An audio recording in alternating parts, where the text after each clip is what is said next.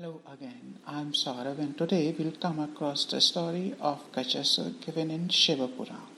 It is doubtful that Shiva Purana is a Mahapurana or not, since at times the Mahapurana list includes the Vayu Purana also, instead Shiva Purana.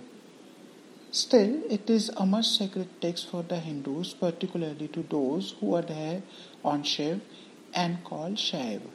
It is a huge tome containing approx 1 lakh slok divided into samhitas, of which 5 are not found, and these are Vainayak Samhita, Matra Samhita, Rudra Ekadash Samhita, Sahasra Koti Rudra Samhita, and Dharma Samhita.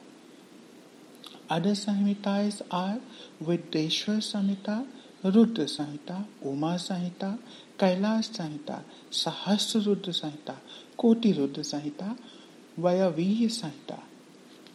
And according to the description given in Rudra Samhita of Shiva Purana, Gajasura was the son of Mahisasura, and after his father's death became the new king of Daitya. He did penance for Brahma and got the boon of not being killed by a man or a woman, overwhelmed by lust, and be compelling and enjoyable to all prosperities. He enjoyed the pleasure and prosperities of heaven. Soon he was captivated by Maya, as he had not won over his senses. He became evil and reached the city of Shiv, Kashi. He erased Brahmins and Pramathagan, gods and men. All victims prayed to Shiv, and Shiv appeared and got ready to slay the demon. A battle was fought between two, and finally Shiv pierced his trident through the body of Gajasura.